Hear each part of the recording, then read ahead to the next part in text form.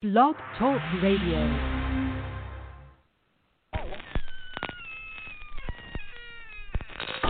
Ladies and gentlemen, boys and ghouls, step right up. Behind this curtain lies a ghastly concoction of delight, horror, fantasy, and terror. Your every wish is our command, your every whimsical desire brought to life. But I'm warning you, there's always a price. Welcome to the greatest show on earth!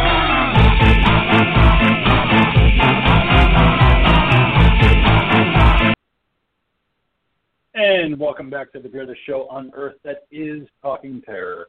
As always, I'm your old pal, the King of Horror, Andy G, welcoming you back to this episode of the show, where tonight we're going to be talking about the Mad Monkeys film pick of the week from 1987. It's My Demon Lover, directed by Charles Loventhal. So, of course, since Valentine's Day just passed, doesn't mean that romance wasn't in the air in Talking Terror Studios. Of course not. Got plenty of love to give and plenty of love to share. But before all that, I am joined by the bold and the beautiful, the Gold Pete Keith. Love is in the air. Hello, hello, everybody. What is going on tonight? Going to be talking about some love and just a whole lot of 80s to punch you in the face with this one. I can't wait to talk about it later on in the show. But as always, I am joined by the kind of monkey, the mad monkey himself, the person with more to say. Yes, get funky with it, monkey. Yes, keeping it funky, keeping it fresh. This is the maniacal Mad Monkey broadcasting to you live from the Drunken Monkey Rehabilitation Clinic, where we, the Talking Terror crew, bring you the best damn horror podcast there is in all of the land. So make sure you listen live, listen often, listen on Spotify, listen on iTunes, listen on Blog Talk. We don't really fucking care, just as long as you listen. What's up, Mike? Hi, Monkey. Hi, dude. Although I don't know, me and I posted the other day, this is not called Prince anymore, but Adult Rockstar Purple. That's right.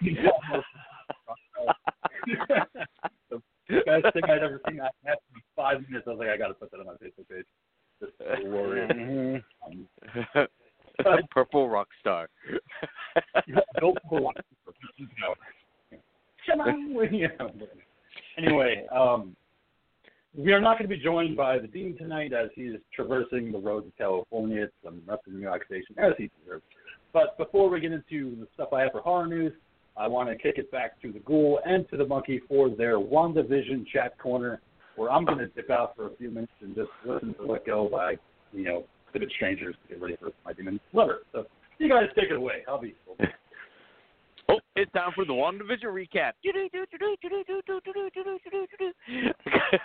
All right.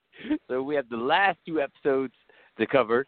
Where we finally took it into the 80s. And yeah, again, I was just loving all the 80s nods that they were putting out there.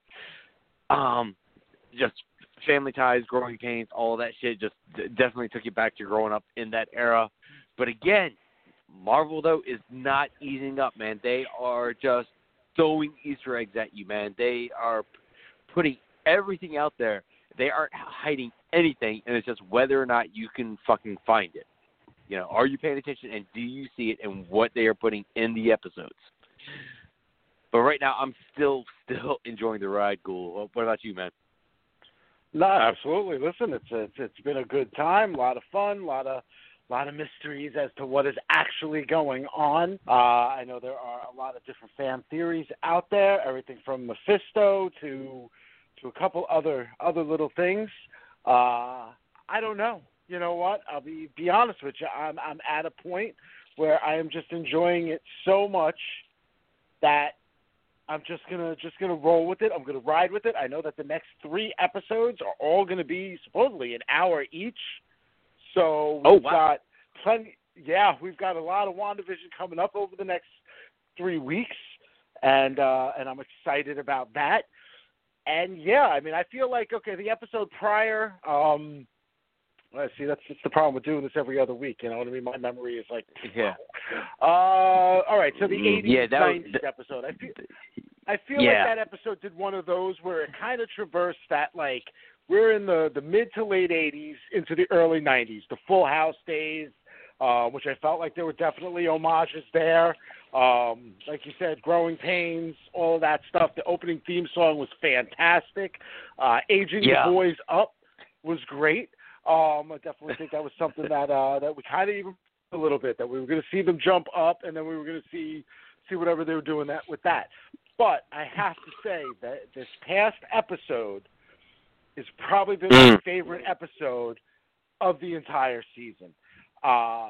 Even with just the little bits and pieces that we've learned as far as Wanda's extent of control, we see why Vision is, even in death, a superhero and more human than a lot of people in general. We see that Wanda's power has seriously bumped up ridiculously.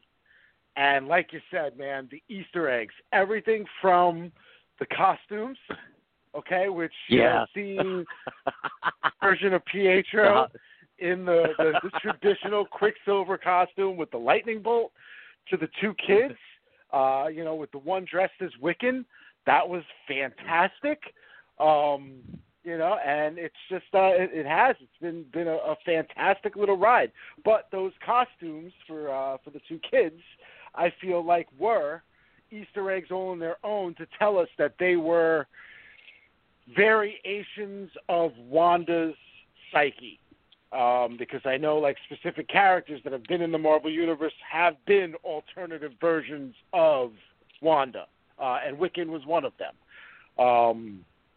Which not to be mistaken with Wicca, who is from the Runaways, who was a totally different character.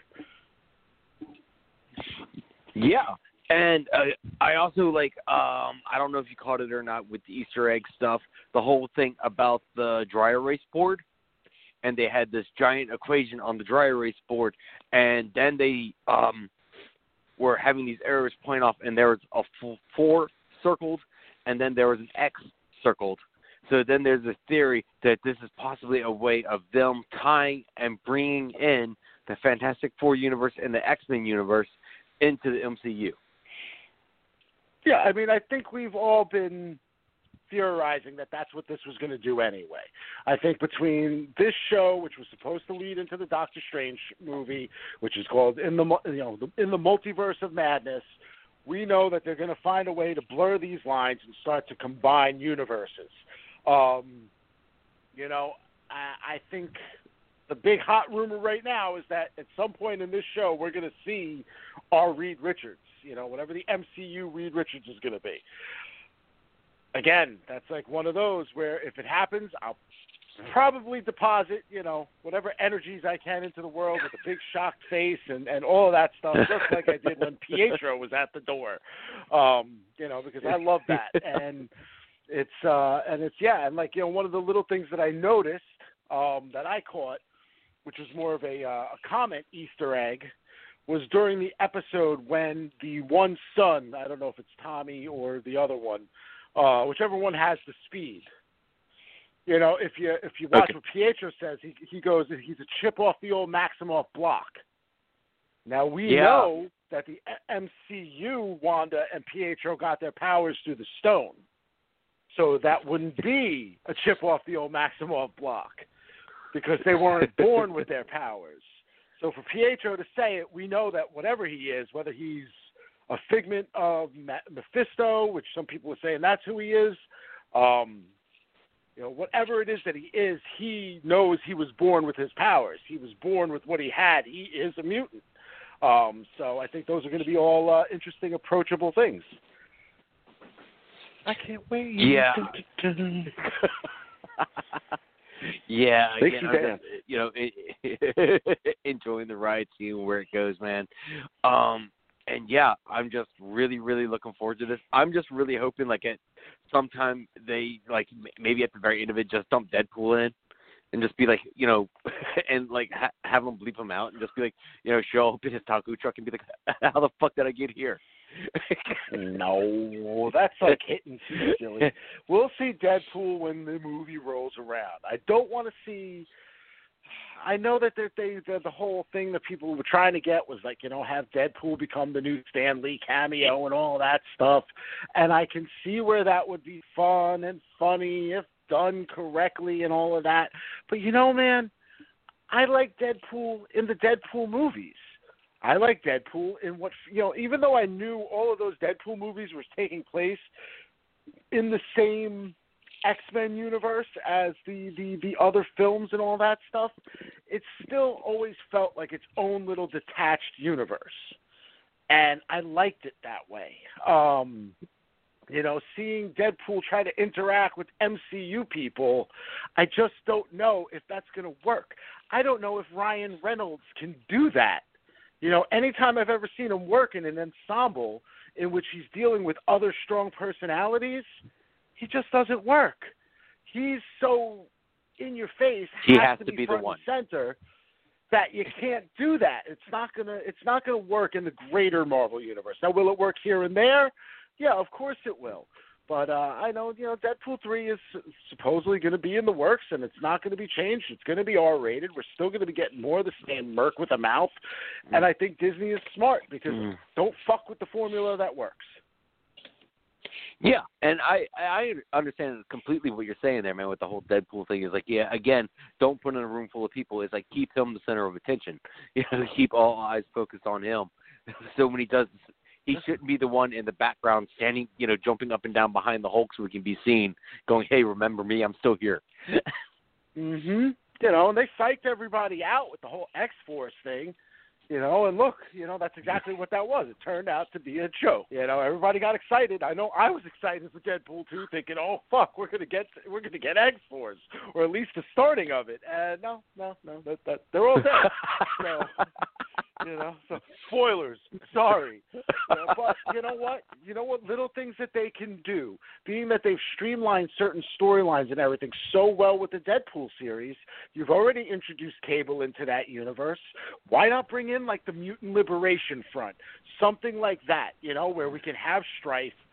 And have that kind of deal go on where it can just simply be the team up of like Cable and Deadpool, throw Domino in there, let them do their own little things, operating like mercenaries and being badasses.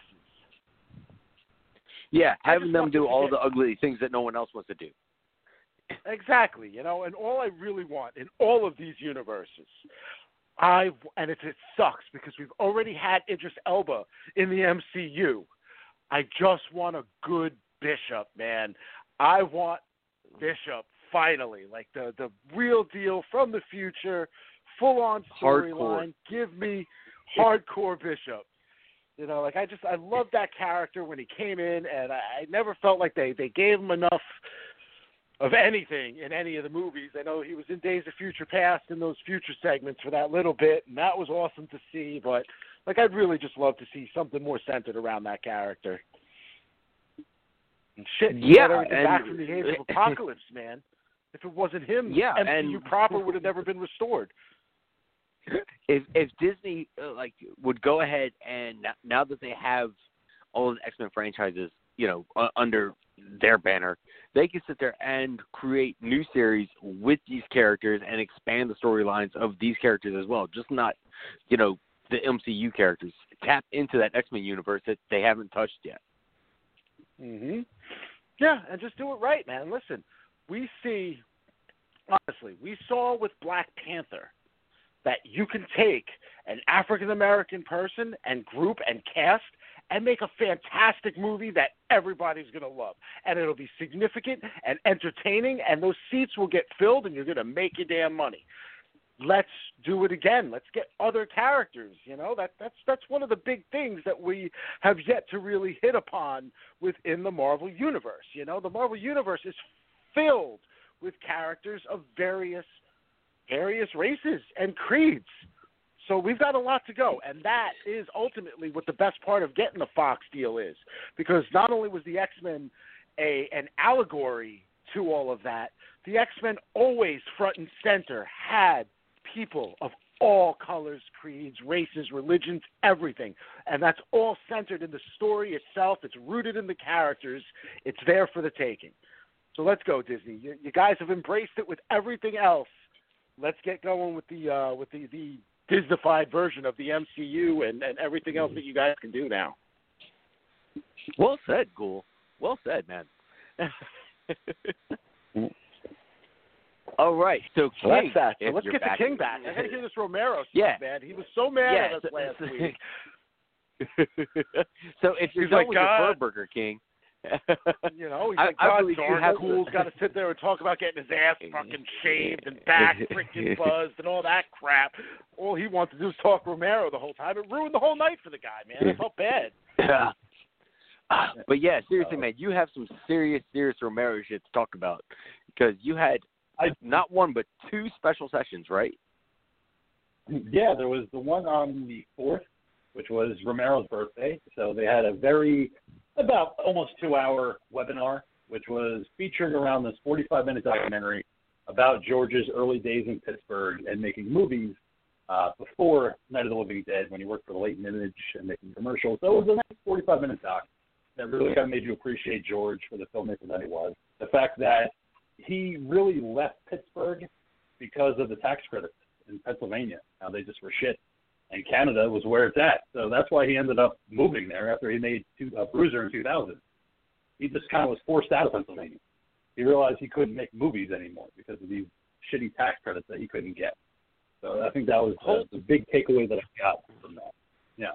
Hold on. I thought the whole thing about Romero was he grew up and stayed in Pittsburgh. He started in New York. He was born in Brooklyn, and that's where he lived. He went to college at Carnegie Mellon back in the late 50s, early 60s because he got tired of New York because all he saw was buildings, and he wanted to see the open air. So he made his way to Pittsburgh back in the late 50s and early 60s. He was in college on an art degree, and that's what made him go out to Pittsburgh. And he fell in love with Pittsburgh because it's open air. You can see the stars. You can see the moon. You know, it's not like New York City where there's nothing but skyscrapers.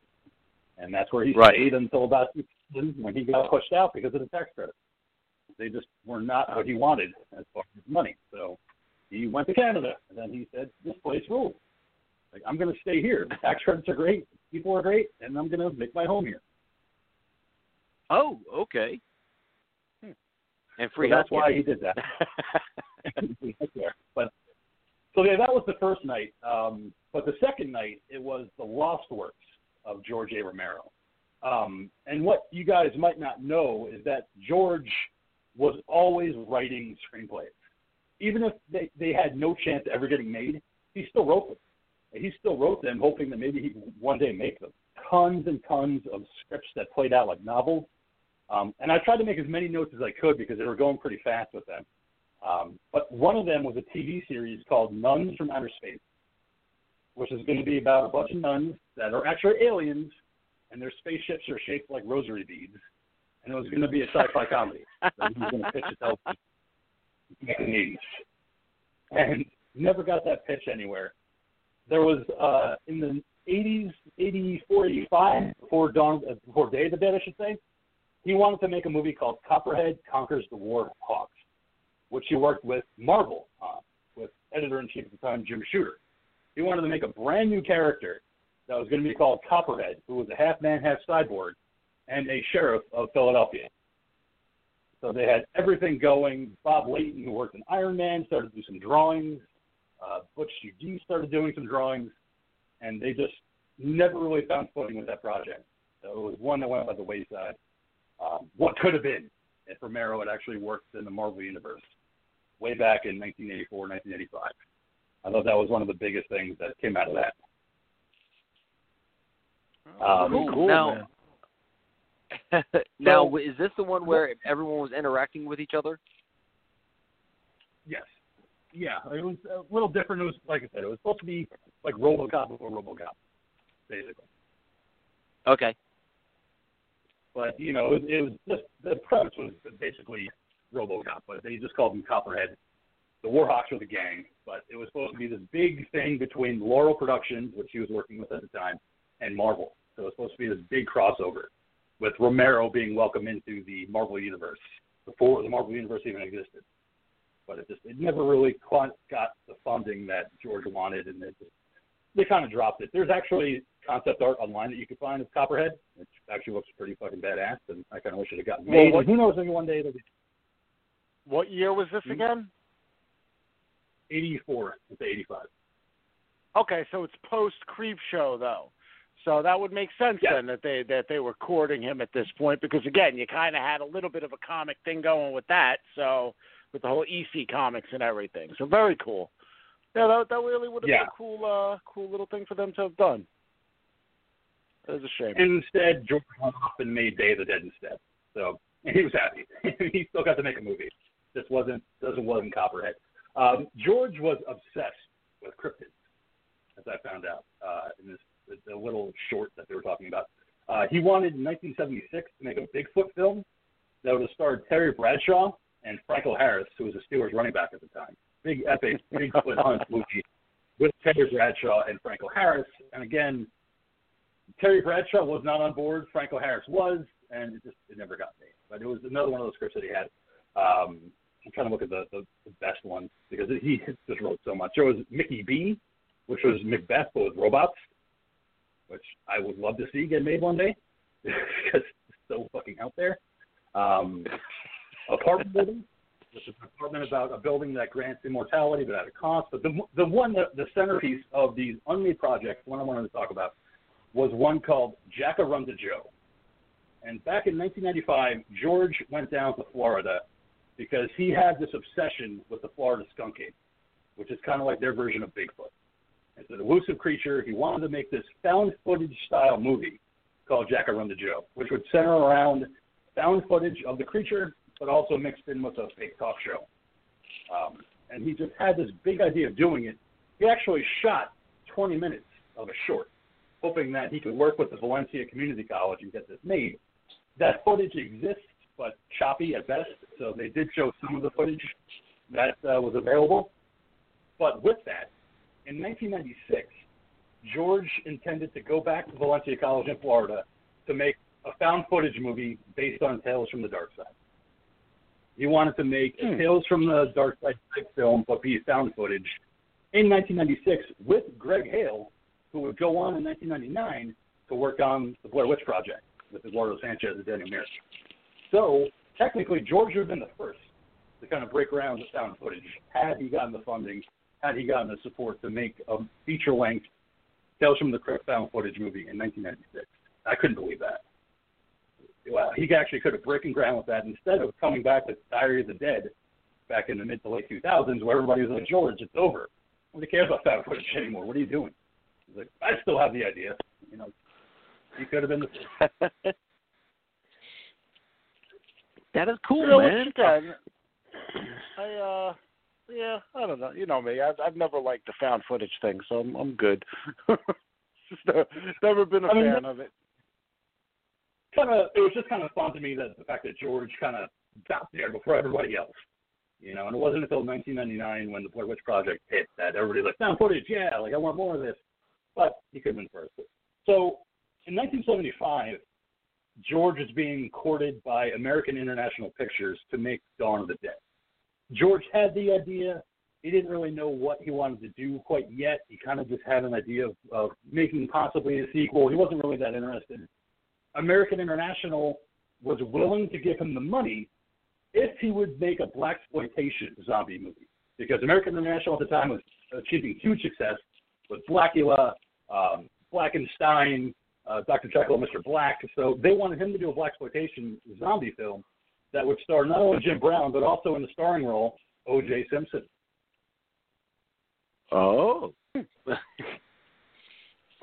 But it was going to be an all-black cast. So it was going to be all-black cast, O.J. Simpson, Jim Brown the lead, fighting zombies.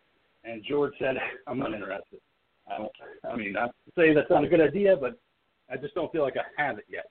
I don't feel like I have the full idea of what I want to do with Dawn yet.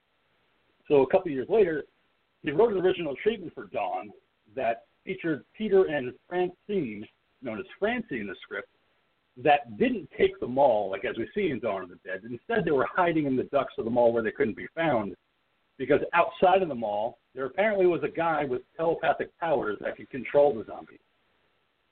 Oh, jeez. Yeah. Like, I mean, what? I don't know what George is thinking. He just thought that it was a great idea. I'm glad that he went the way that he did and just kind of make it as simple as zombie. But he was just throwing stuff at the wall to it. So the last bit is that in 1979, that's when he first got the idea for Day of the Dead. His original treatment was about military generals across the world training the zombies to fight each other so that they didn't have to waste military efforts on fighting wars.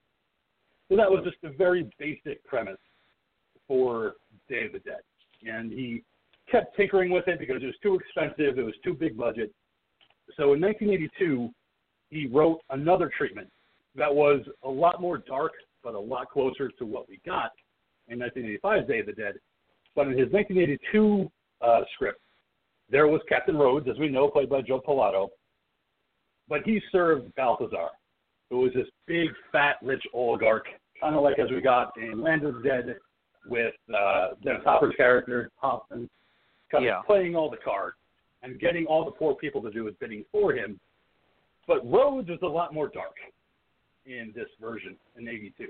Rhodes basically would take anybody that would just give him the wrong eye, treat him badly, call him a name. He would cut off their heads and he would bury them in the dirt until they became zombies and basically just rot away. Like that was his punishment for anybody that gave him the wrong eye.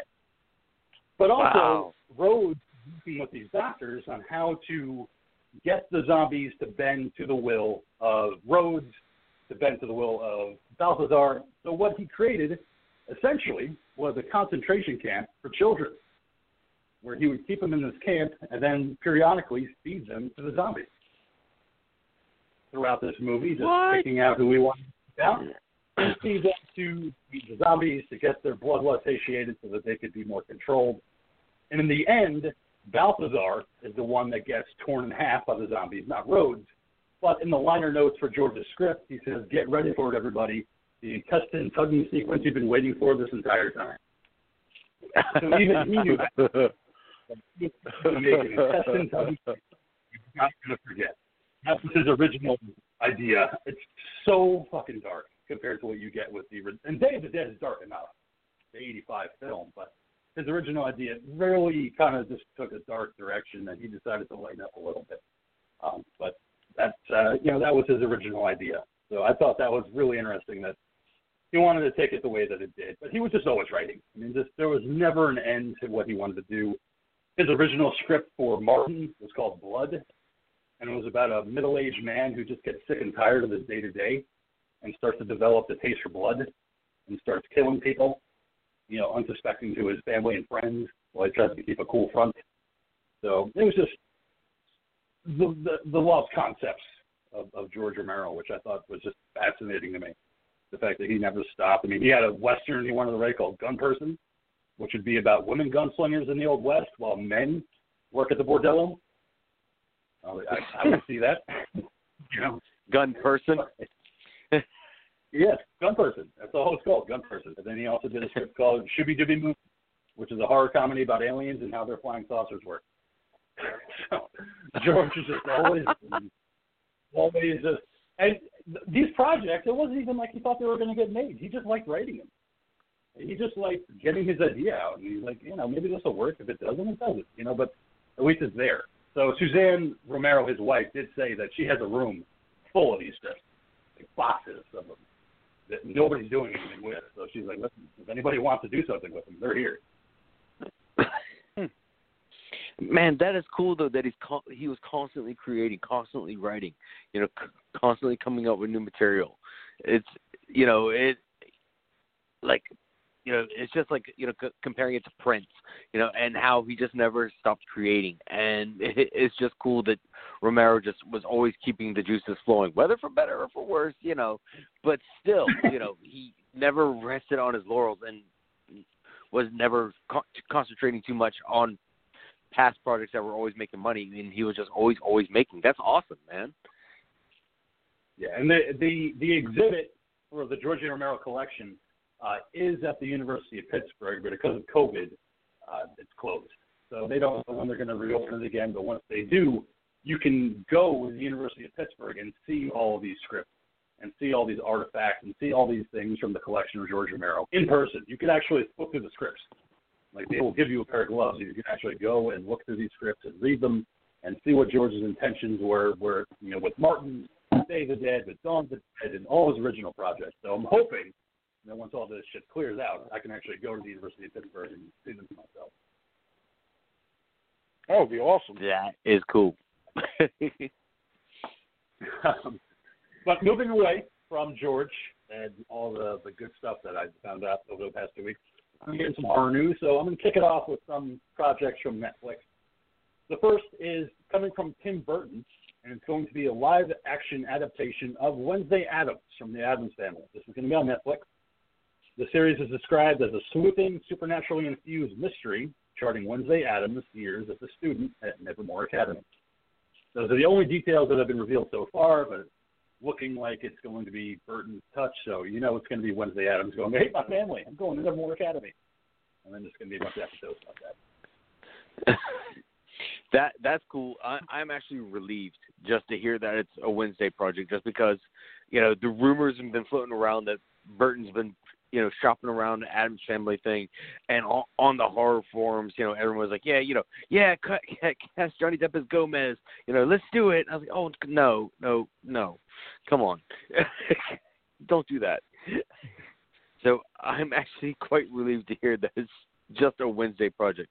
Whether or not it's actually going to work, because it's just going to be, Burton doing Burton's whiny emo thing and putting Wednesday probably in, Everyday USA.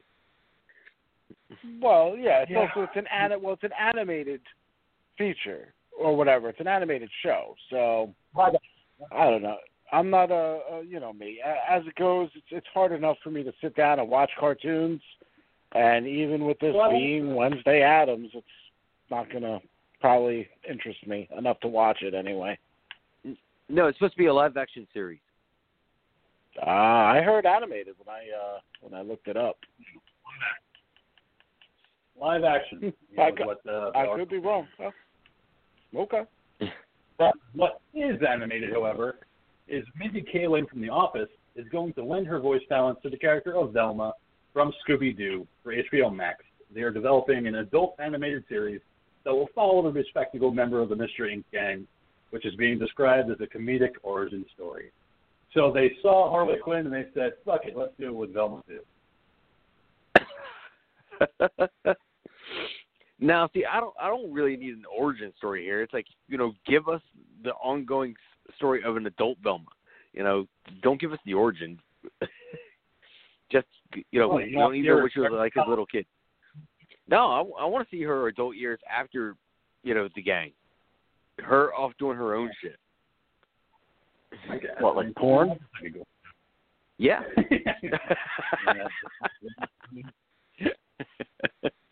Scooby-Doo me? Look, man, after the second live-action Scooby-Doo movie where you saw her wearing that tight-ass dress, I know you were all thinking it too. I always had a thing for Velma, man. Daphne got too much play. They said you can't hardly wait.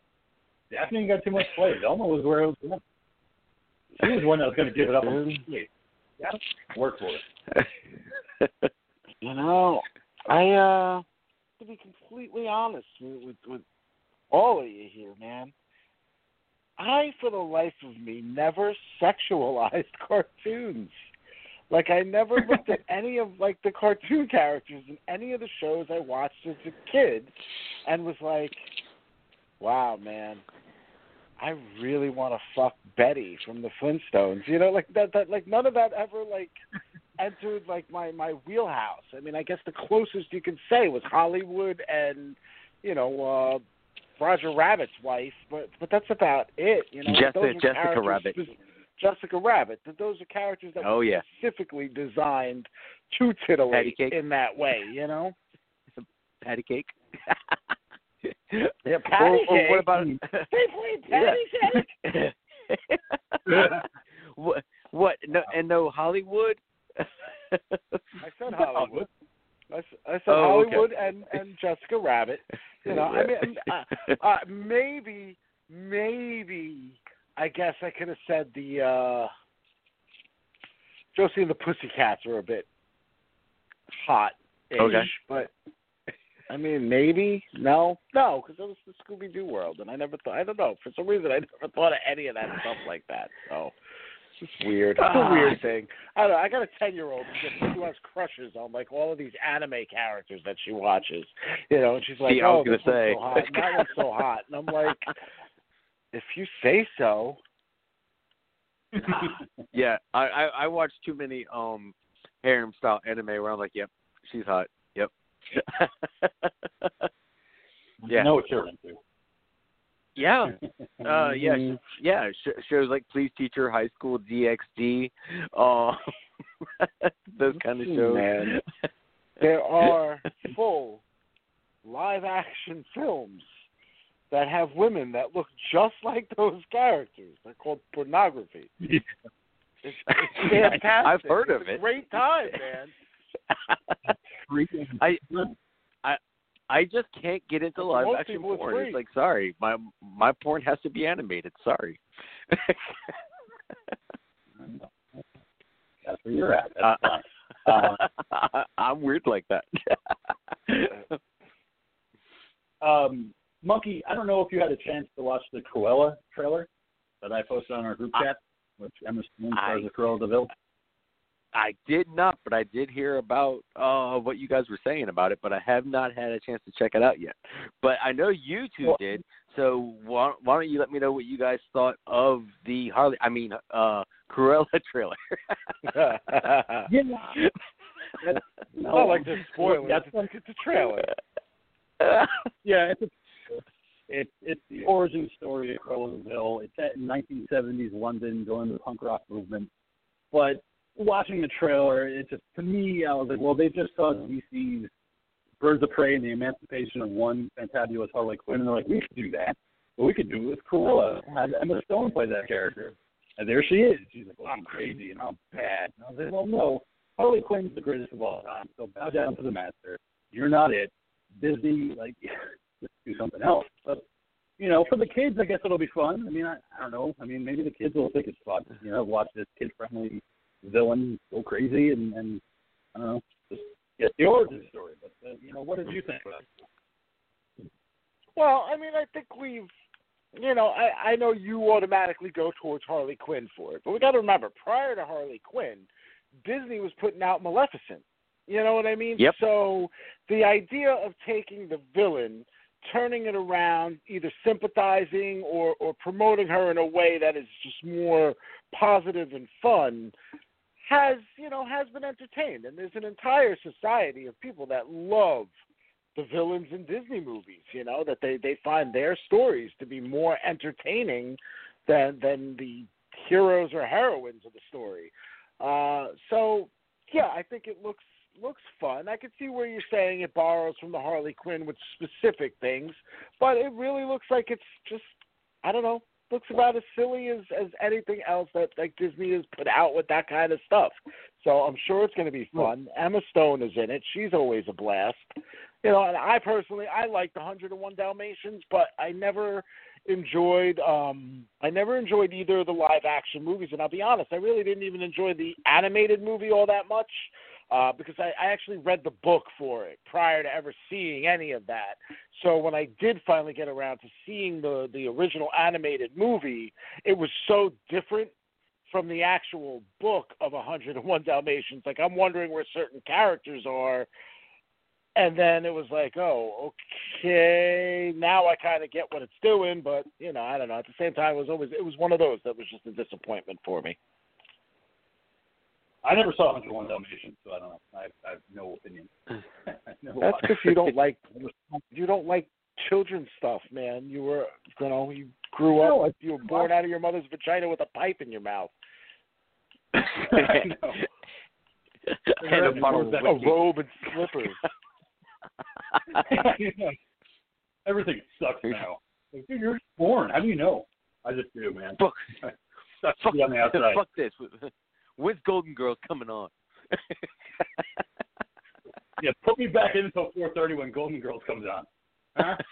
How about that? They went to breastfeed, and King was like, "I just want a Pabst, thank you." Yeah, really. Fuck the bottle. He's got the shot. Come on. I just got born. I need something to cool me down. But, thinking about Harley Quinn and DC Comics is actually bringing back the Tim Burton world of Batman this summer with Batman 89. They're going to release a couple issues, and it's also going to be into a hardback later on this fall. And it's going to feature the return of Billy D. Williams as Harvey Dent, Michelle Pfeiffer as Catwoman, and what was intended to be Robin in Batman Returns, Marlon Wayans. So stay tuned for Batman 89 coming later this summer. Now, do you know if Tim Burton is writing this at all, or is this just based on his universe? Yeah, it's just his universe. Yeah, he has no involvement. It's artists that have worked on previous stories, but no, Tim Burton has no involvement other than it's his property that they're dipping back into. It's all going to be original stories. I think it's going to be 6 issues. So I'm looking forward to it because I love Batman 89. And I don't know how I feel about Marlon Wayans playing Robin. I mean, I knew about that trivia bit, but we're actually going to get to see it in comic book form. So. Yeah, we'll see. He was great in Dungeons and Dragons. I liked him on the Wayans Brothers. That's the only thing I liked him in. And Scary Movie 1 and 2. So, I mean, I have a soft spot for him. I think. I totally forgot he was in the Dungeons and Dragons movie. Thanks, Cool, for reminding me. Sorry. I don't think anybody ever wants to be reminded of the Dungeons and Dragons movie, but it happens. Yeah, it did. I mean, they had Mazes and Monsters with Tom Hanks back in the day. I mean, I think that was even worse. But, oh God, yeah, I own that on DVD. I figured you would, but hey, I have seen that. That was a Satanic Panic movie, so that's why I held a special place in my heart. Look what Dungeons & Dragons does to me. Now, Ghoul, I know I did. Ghoul and King, did you guys get a chance to check out Willy's Wonderland that was released this weekend? Of course I did. Did you? Yeah. Ghoul, did you get a chance to get around to it yet? No, I didn't watch it. Sorry. Oh, man. Listen, you guys talk about it. Go ahead. I'll just shut my ears off for a little bit and just can you text me when you guys are done? All right, yeah, I mean, we could definitely talk about it. We'll keep it short. We'll keep it because I had a lot of fun with it. I mean, I don't know about you. It was everything I expected it to be. With the animatronic monsters, I love the satanic element to it as to why they are alive and killing people. But I love the fact that for 90 fucking minutes, Nick Cage says not one word throughout the entire movie. Not a fucking thing. He says nothing. And I actually watched this, and then a friend watched it the following day, and she's like, "This is so great. All he does is drink and play pinball. Look at all the beers." I was like, "That's not beer. That's soda." He's chugging down caffeine-charged soda, and that's what's making him so supercharged to fight up against these demonic animatronic monsters, which for a low budget, I was pleased by how these things look. It was a little bit too CGI in some moments, but otherwise, the practicals were amazing when it got practical, especially when he killed the gorilla in the fucking bathroom, where he just stomped it up against, like, oh. Yeah, it's just, again, not trying to get into it. I don't know if we're ever going to cover it because I really don't know if it has enough material to actually get covered for an episode. But, man, it's a really fun fucking movie. It's just, if you want just a fun popcorn, balls to the wall, like, no expectations, drunken Waffle House kind of movie, this is fucking it. It's a fun movie. And like I feel kind of bummed out though if they're going to be sorry, but I mean, like I overheard little bits and pieces of it. Obviously, it's kind of a bummer. You said Cage isn't talking at all. I didn't think it was a bummer. You would think so because you don't have I don't want to give any fucking spoilers. It's just, believe me, it fucking works. It just works. Yeah. He shows you that Yeah, he can do it without talking. He can rage cage without talking. Yeah, he took it to another level. It's like, just think of it as Silent Samurai movie trapped in a Chuck E. Cheese. There you go. That's it. And dancing with a pinball machine and fucking looking great doing it. It's a whole segment of him fucking pinball machine. Doing the Vogue and sitting around and doing John Travolta fucking finger points in the sky, man. Like, it was just this crazy thing. But I will say, Monkey, if you get a chance to see Psycho Gorman, I fucking recommend for that one.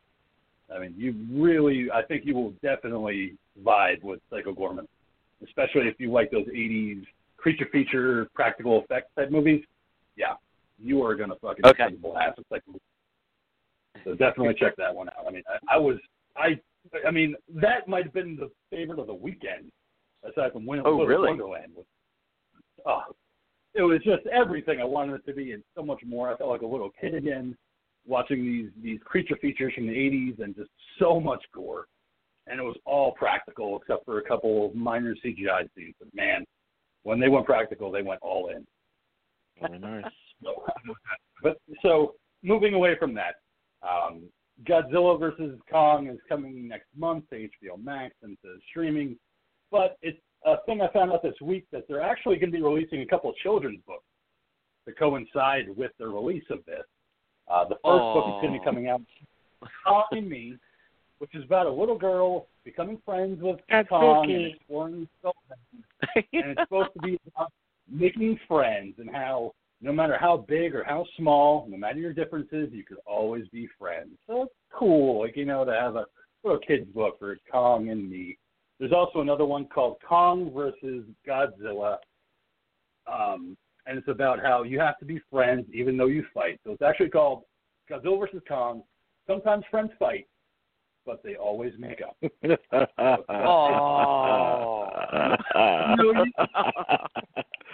God, always kids. And I just thought it was so fucking adorable, little kids. But these books. But man, I'm looking at the artwork on these things, and they are fucking shit. This artwork is fucking horrid. It's just. What do you say? It's. They don't care about them. Yeah. No, they care, because I remember when my oldest son was a little kid, he found him some awesome Godzilla children's books where they were about Godzilla hanging out, on the island of monsters, and they had some really good paintings and drawings in them. All of, featuring all the creatures that were on Monster Island, and Godzilla going around doing his thing on Monster Island, and they were really well drawn, and it was just, cute story or whatever. But still, just because it's a kid's book doesn't mean you have to sit there and do it with shitty artwork. Children, everyone deserves to see good artwork. I give it a pass. It's a kid's book. I wasn't a cute art for kids. I wasn't like, man, these got fucked up. Book. Oh man, be quiet. I can't even get you to watch a Disney movie, King. How awesome would this world be, right? In a world in which Godzilla vs. Kong was actually just a fucking movie that was coming out about two gigantic monsters that not only were fucking each other up, but killing and maiming and harming a lot of fucking people while they're doing it, because they're two gigantic fucking monsters, and that there is no need in any way for there to be kids' books targeted towards a fucking preschool age group of fucking demographic. That has got to be the stupidest fucking thing I've ever seen in my life. I just looked at the book. I swear to God, I feel like my intelligence has just dropped by like fucking 4 degrees, man. I mean, the shit is just, I got words I want to say that are just so inappropriate right now. Society. The people that decided to make that book should go suck my dick. Okay, plain and simple. Okay, with your stupid little rampage picture on the fucking cover of the book of Kong smacking little Godzilla on the nose. But sometimes remember, friends fight, but they always make up. You know what? Hey, surprise, surprise. Try being honest with your kids. Sometimes you fucking fight with your friends, and no, you don't ever make up. Sometimes your friends fuck your wife, and you know what? Guess what? You You're not going to make fucking niceties with that person after that's done. Okay, there's a lot of bad fucking things that happen in life, little ones. So fucking stop being so sensitive. Put a little lotion on your fucking pussies, okay? And let's all grow up and stop making fucking children's books out of adult content. Fucking assholes. I couldn't out that Kong versus Godzilla book. You know, sometimes people fight, but then they make up. I was like, hey, it's a great message. So they always make up. I think sometimes they always make up. That's exactly what it is. So let's just fucking lie to our kids right from the start. Oh, wait, breaking news. They're coming out with The Last House on the Left children's book. Perfect. Sometimes your daughters die, but we always forgive the killers. Sometimes no means yes. Sometimes yes means anal. Sometimes no doesn't mean no, but it means yes when you sometimes want to be yes, but it's a no. So there you go. Figure that one out. Fucking preschool age kids, okay? You do it and make one about, you know, Jason Voorhees. Sometimes kids make fun of you. Sometimes you get revenge. Beat the living fuck out of them. It's okay. Because they fucking tried to drown your ass in a fucking lake. Jason and Freddy, BFF. You know what I mean? Like, come on, man. What, burnt friends forever? At least, see, there you go. That's the perfect kids book, man. Unfortunately, though, see, that'll never happen. You know why? Victor Miller won't let it happen. But I digress. Sean Cunningham's probably fucking trying to trademark it now. Jason and Freddy and Leatherface. Aren't we all a bunch of monsters inside? I would just love this book. We always kill people, but we sometimes kill people, but we always feel bad about it afterwards. But we always say sorry, and we always send their victims' families fruit baskets and cards. Mm-hmm. But speaking of Michael Myers, and not necessarily kids' bookland, but John Carpenter, aside from saying that Halloween Kills is going to be the greatest slasher ever fucking made, people, you got to see it because it's going to classic. He did say in an interview that more than likely Halloween Kills is going to go to streaming rather than theaters. I don't care. I will see it on streaming. I don't need to go to the theater. Yeah. I will sit at home on my TV and rent it for $20. I prefer it that way. Right? I'm happy about it. I'm like, John, what do you think? Oh my God, guys, it's going to go to streaming. No, man, happy with that. I could drink some beers and I could watch Halloween Kills from the comfort of my own home. Are you kidding me? Make it happen. I go to the theater. It's a great idea. You know, but for me, it's, you know, theaters are about those big blockbusters. It's about those. Sometimes you get something like The Lighthouse, which I feel is something that cinematically is so artistic that it works better in a theatrical setting. But that's also something that you're going to rewatch multiple times at home because it's one of those weird movies that you have to kind of do that with just to start comprehending it. But yeah, I mean, something like Halloween Kills, obviously if it came out in theaters, was I going to the theater to watch it? Yes, of course I was. The best part about the theater and seeing a film like that is the audience, and it's the audience reaction. But guess what? Unless all of a sudden the COVID guidelines are going to be gone, you're not going to have a big enough audience to really make it an enjoyable experience.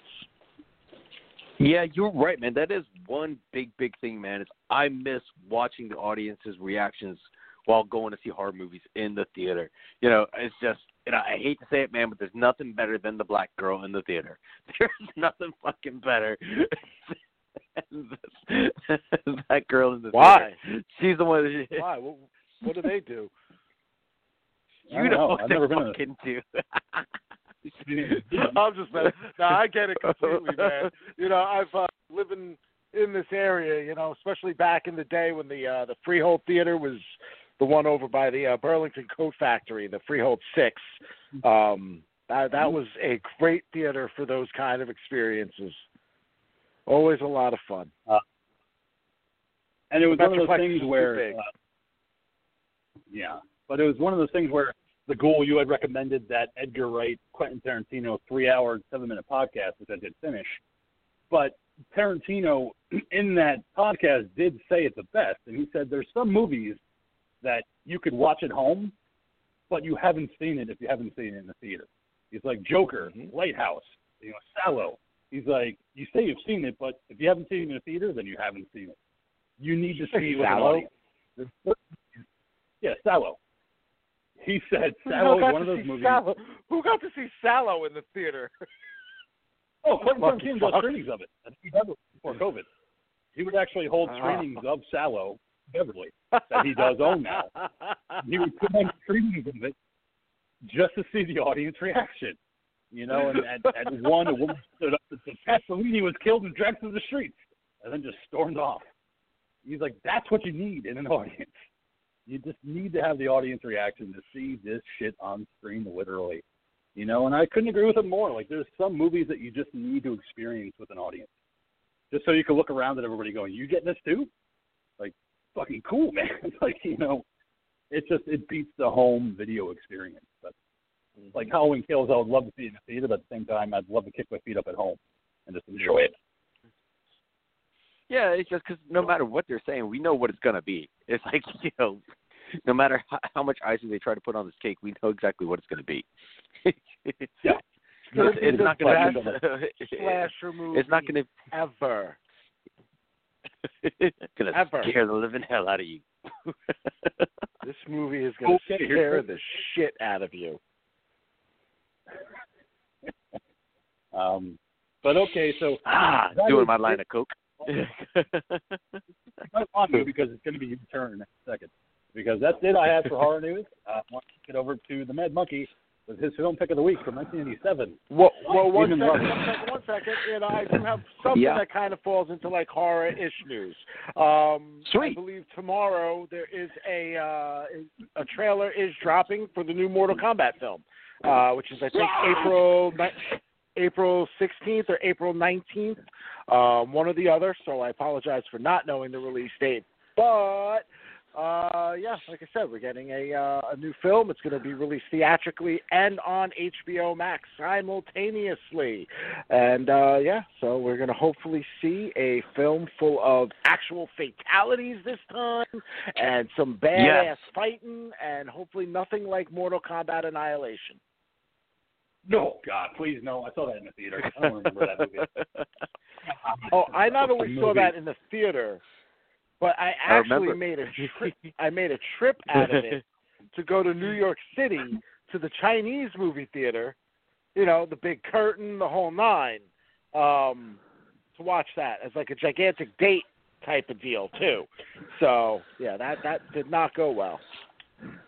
That movie sucked. Well, speaking of sucking, we've got this week's pick brought to you by me. For my post-Valentine's Day pick, I'm picking a movie starring Scott Valentine from 1987, My Demon Lover, which is the love story of Kaz, a good-hearted, street-hustling, saxophone-playing musician who happens to be homeless, and Denny, a sweethearted New York girl who loves being in love, even if she does let everyone walk all over her. Once they meet, it's like magic. Dark, old-world gypsy curse magic, where every time Kaz gets horny, he gets really horny, like he fucking grows horns and turns into a demon. That may possibly be ripping apart young women of the streets of New York in the middle of the night. Can Denny and Kaz fight this curse and possibly find true love?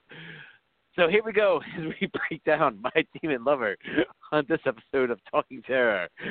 All right, I obviously picked this because of Valentine's Day, but I seriously used to own this on VHS back in the day. I've always found this movie to be just silly, stupid fun, old school back in the day. You always saw it on the VHS rack, or it was running all the time on cable. It's just a classic forgotten creature feature of the 80s. And for me, our job's on Talking Terror. are to remember some of these horrible movies and bring them back out of the darkness and remind people about them. But going back this time, while this film is, it's always going to be super silly fun, I think this film could have been really, really fun if they had taken the material more seriously and had gone for a really hard PG-13 and really gotten into the whole Mangler angle just more. But, it is what it is. The floor is yours, Ghoul. What did you think of this awesome movie that I picked? Listen, you know what? This is the first time I've ever seen this film. Just one of those that I never caught. Like I said, I got cable late in life, so probably when this had its cable, run times, I either missed it or, again, I didn't get cable till 1990, 1991. Okay. So that being said, I mean, I found this to actually be fairly entertaining. I mean, look, could it have been streamlined? Could they have fixed things? Could they have made better characters? Yes. Is this guy trying to be Howie Mandel? Yes. I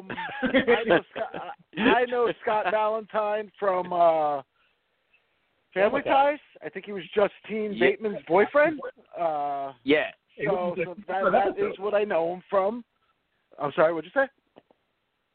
He was in like 45 episodes and had a spin-off because of that character. Oh, okay. Well, again, look, again, I wasn't a big Family Ties fan. I was more of a Growing Pains person than a Family Ties person. I found Family Ties just to be too, just not realistic enough for me. See, again, not growing up in the suburbs, like those people seemed fake. So it's like, not enough yelling. Yeah, kind of. No television show was ever really like, what real life was like for us in like the New York area and whatnot. But, it's Family Ties specifically just seemed exceptionally just like too. Yeah, like people that like fucking living in like the Midwest somewhere, that there was like absolutely no chance I'd ever meet anybody like this in my lifetime. And then the King told me, and then I met the King's brother. Sorry. Yeah, he's Michael P. Keaton. I love you. Seriously, I love that, man. And you know what? It's funny how me and him actually find ourselves getting along more with each other the older we're getting. So I just find that to be hysterical.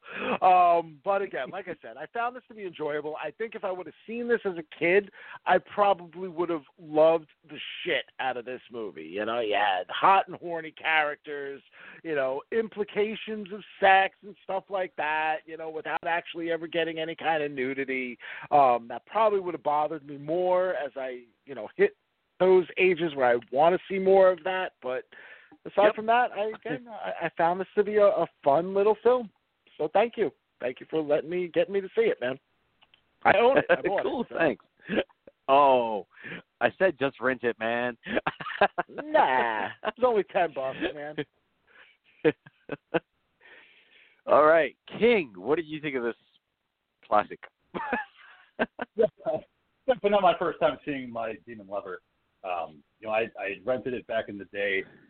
It was on HBO, like the Ghoul was saying, with cable that way. It was always on rotation. But I rented it a few times. Back in the 6th grade, I actually made out with a girl to My Demon Lover. So I was like, yep, I remember that movie very well. All right, good for you. It's kind of a charming, fun, like little romantic horror film. It's not too heavy on the gore, and it's got, like I said, that song Let Go that'll stay in your fucking head for days because they bookend that movie with that song. So you're not going to forget it. And yeah, that was my introduction to it. I don't even remember it, so you know what? I forgot it. It stays with you. But I was a Family Ties fan, back in the day. I mean, who could forget the episode where Tom Hanks plays Michael P. Keaton's uncle and gets drunk off of everything in their house because he's a wild alcoholic. And it's just the best episode. And also just so sad to see him chugging like vanilla syrup out of their closet because they don't have booze left. So I got to get drunk off of something. I'm like, wow, that's Family Ties for you. God,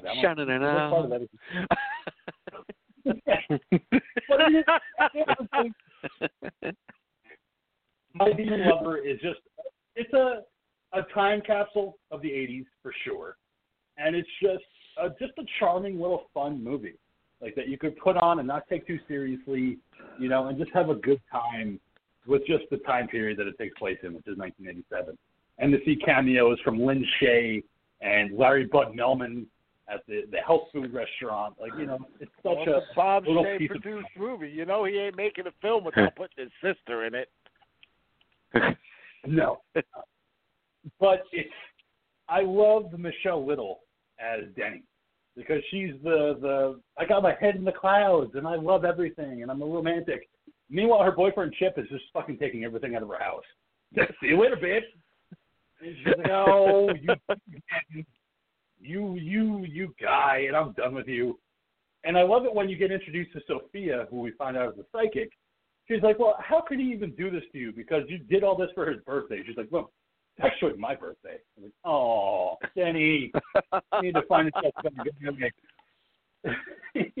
You know me. I was all about Sophia, so and I do love how they really give you absolutely nothing on her character, but just keep introducing like more and more things to her as it goes along. Like, you know, besides like meeting her as the best friend, then she's like in the police chief's office waiting for him. You know, without any mention of her being a psych, you know, without her any mention, like, you know, you don't find out that she's a psych.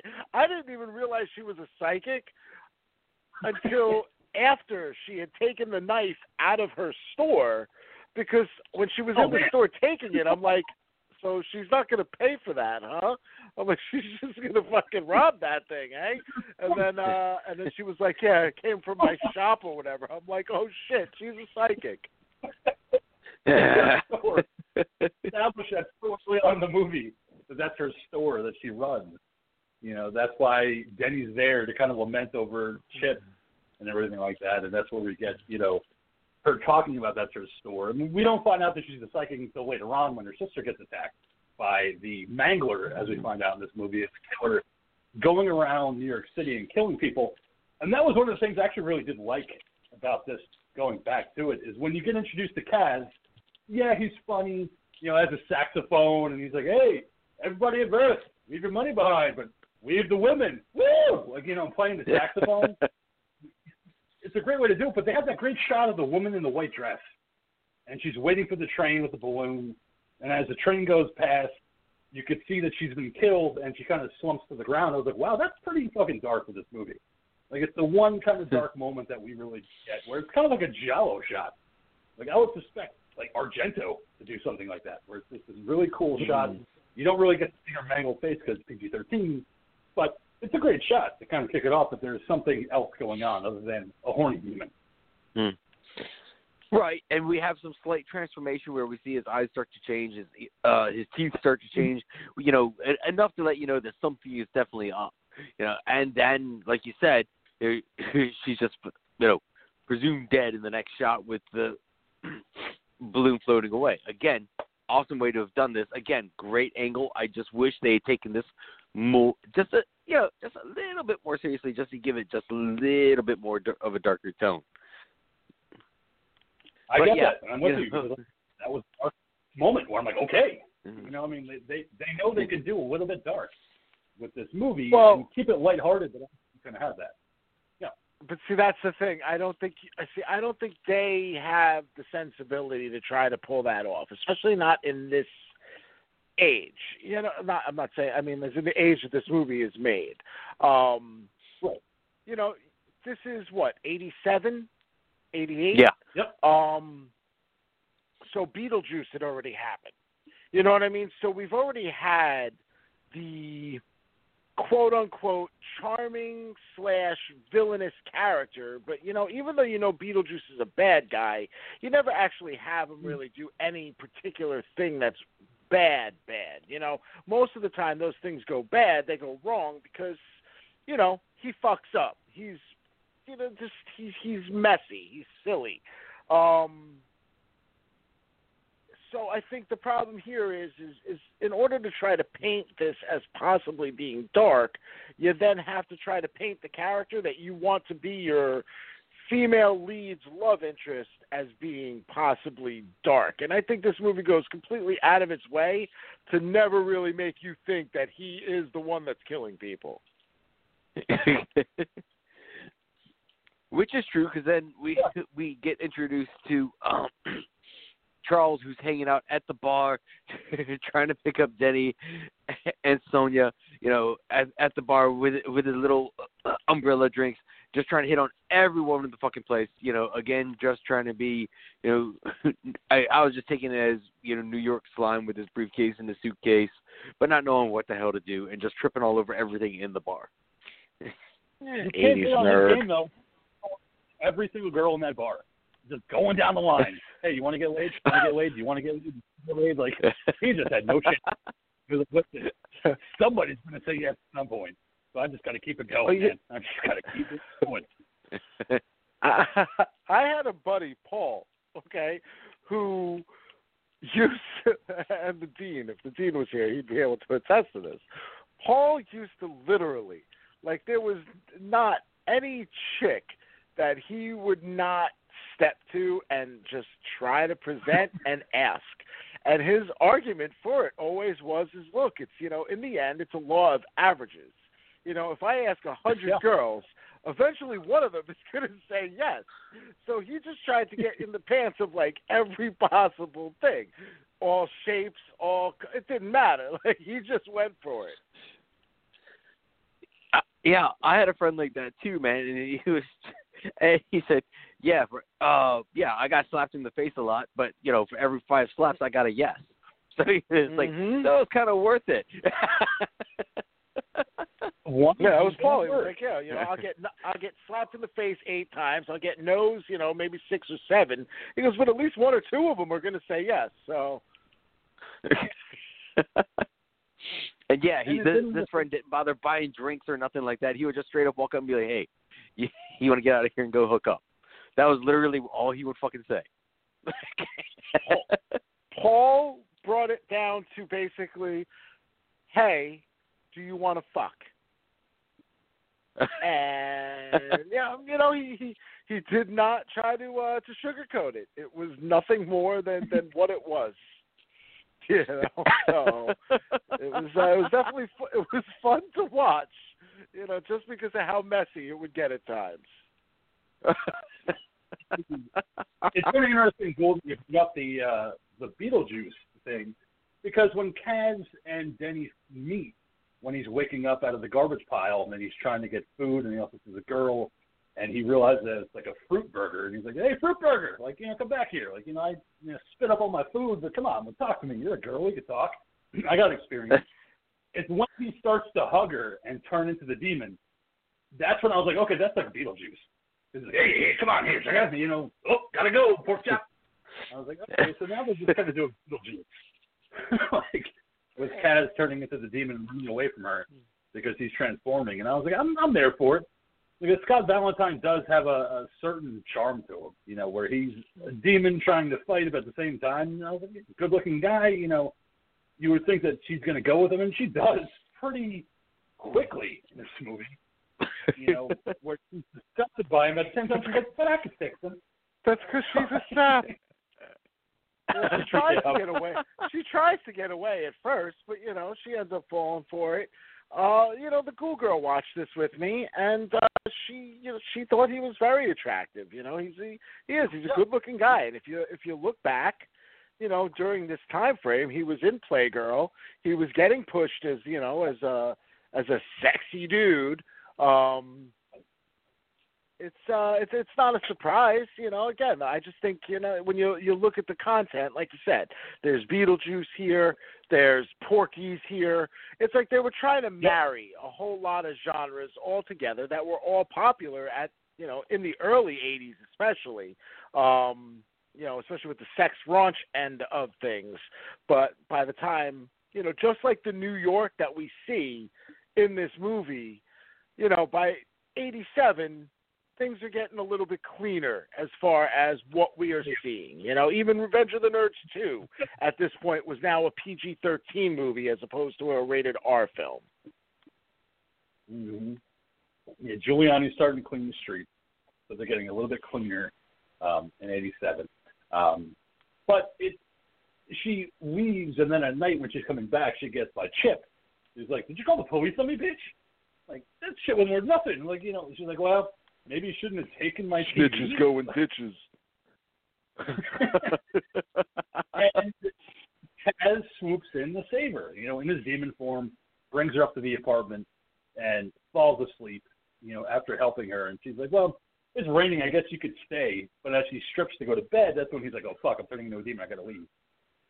But he comes back to sleep on her couch after he's calmed down a little bit. And he's like, "Oh, man, did we have sex?" And she's like, "No." And, he's like, well, that's good because, it's not a good thing if we do. So let's just be friends. Like, let's just keep it platonic and keep it loose. And let's have a fucking montage because it's the 80s, man. Put a pop song and just go along and eat hot dogs, and I'll play my saxophone, and you can pretend to play the cello, and it's like, hey, that was fun. Like, of course it has to have a montage. Well, yeah, you have to have a montage. It's the 80s, man. But then after the montage is when you find out that night when he slipped out, there was another murdering spree that had gone around and some more women had been hurt. Specifically, Sonia's sister. Yeah, Sonia's sister who, reveals the details of, well, he, had claws and he attacked me. And it's a great horror sequence. When she kind of freaks out, after kind of seeing what she saw, then Sophia's seeing what she saw because we find out she's a psychic, and that it's wearing a red jacket and it's got claws.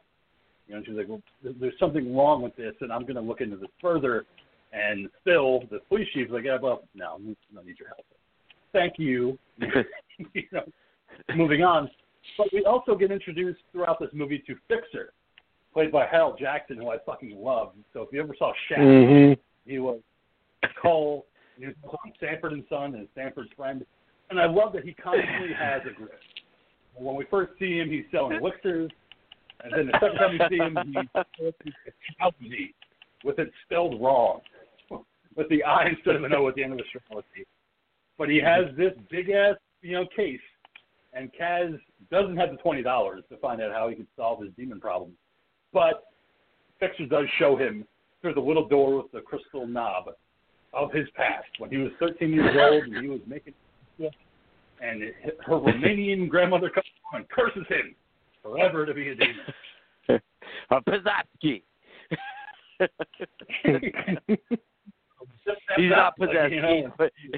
He's not possessed. He's possessed. He's possessed. Typical, all right, now, made up New York word, It was like, what can we come up with here? But then Fixer's like, "All right, well, pull down your pants. Let me see." Everyone starts gawking. Fixer's like, "Get the fuck away! This isn't a free show." And he pulls down his pants, and like right around his belly button, there's a big ass scar. And he said, "That's where the devil went in. That's where the demon went into you." That's how it and goes. Now we have to try. Now we have to try and find a way to get that demon out. But he's in love, and he's like, "Yeah, but you fell in love, didn't you?" He's like, "Yeah." Yeah, because Fixer is seeing this as a gift. Fixer sees what he has as a gift. He sees this as something really, really awesome, and he's asking Kaz, "Why would you ever want to get rid of this gift?" And then he looks at Denny, and then he's like, "Oh, okay, you got a bitch." You in love? And of course, like, Kaz is the type of guy that Denny has been looking for. Like, he's very sweet to her. He obviously cares about her, even though he wants to keep it platonic. But he does make this belated birthday for her at her apartment, where for some reason he has to change of clothes. I don't know where he found it, but he found a green shirt with a little yellow bow tie he could put on. This is for her birthday, and it was during the other montage they didn't show. No, went you shopping. always have to have a fashion. You always have to have the fashion montage. Thumbs up, thumbs down. But I love how Denny is so like, "I want to fuck the shit out of you. Just come on, can't we just fuck already?" He's like, "No, if we do, I'm gonna turn into something bad and probably attack you. So can we please not?" And as soon as they get hot and heavy, he jumps in the shower. I get a cold shower, and then I'll be fine.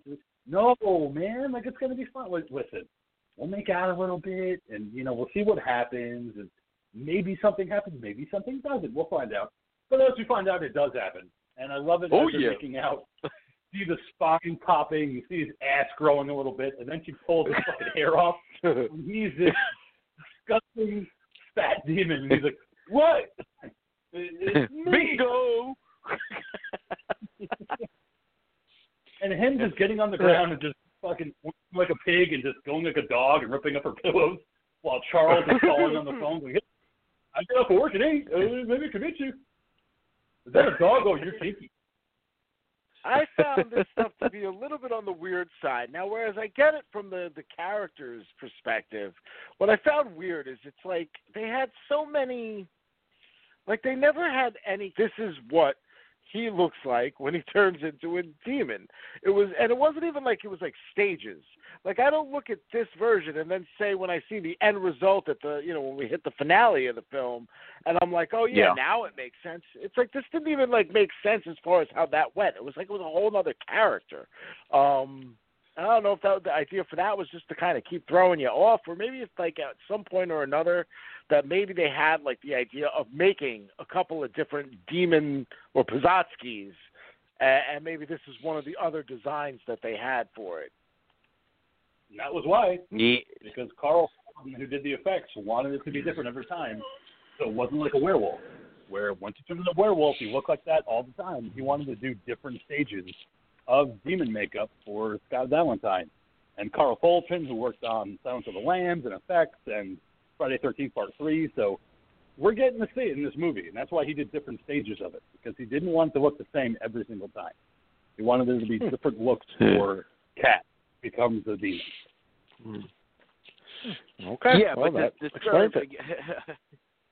But I'm having a brain fart on this one. Is this when he climbs out of the window now and just tries to get away, buck naked now with his big ass and his bald head, and decides to come back later? Yeah, he completely leaves. Like he just he's out of there because of what happened, and leaves Denny behind for at least a day or so, because there's no real time stamp on how long he's been gone, but it's enough for Denny to kind of start missing Kaz, because she sees the one guy digging through the trash and it looks like him, but when he turns around it's not. And then meanwhile, you have Sophia going back to Phil and saying, I think I know who it is, and we need to look into I took it to this be a possible. week. At really? least, Okay. like for her. Yeah, I mean, I know she's desperate and everything, but for it to go from, for her to be like looking for a guy that's digging into the trash, I feel like he had to have been missing for like at least a period of time to where she would have worried about it. So for me, that feels more like, I mean, obviously I get it for a day, but this is also a guy she just met, so I would have given it probably a week, and then maybe you start feeling that way. But again, that's also giving the movie more credit than that it probably deserves. Yeah, we're also talking about shallow-ass Denny, so it was probably tomorrow that she started feeling this way. Could have been fucking 4 hours later, you know what I mean? One of those. It could have been. I do like the fact that it could have been a week, because, I mean, it would explain why she's just kind of sitting around, and kind of listless as to why he hasn't come back. But when he does come back, he sneaks back into her apartment to drop off roses and a little card and say he's sorry. But he does, like, the most obvious thing of trying to leave. Like, make as much noise as you can to kind of sneak into her apartment. Like, whoops, sorry. Like, oh, you caught me. He wanted to get caught. I am. Probably did, which is why, immediately reconciliation. Like, it's not a big deal. Like, it's fine. Like, you got your quirks, I got mine, Kaz. Come on. Like, let's go to the bar. Let's have a couple drinks. We'll work it out. We'll figure it out. You. Oh, come on now. We've all had that girlfriend that, you can get away with just about anything with, including, and then some, as far as, like, Denny's the kind of chick that you can, like, literally, and we're going to see it later in the movie, you can bang her best friend, and she's still going to be your girlfriend. Right? Even when they get to the bar and they're talking and they're just having this conversation about how she's okay with the fact that he's a demon and they should go back to the apartment and kind of reconcile and try it again.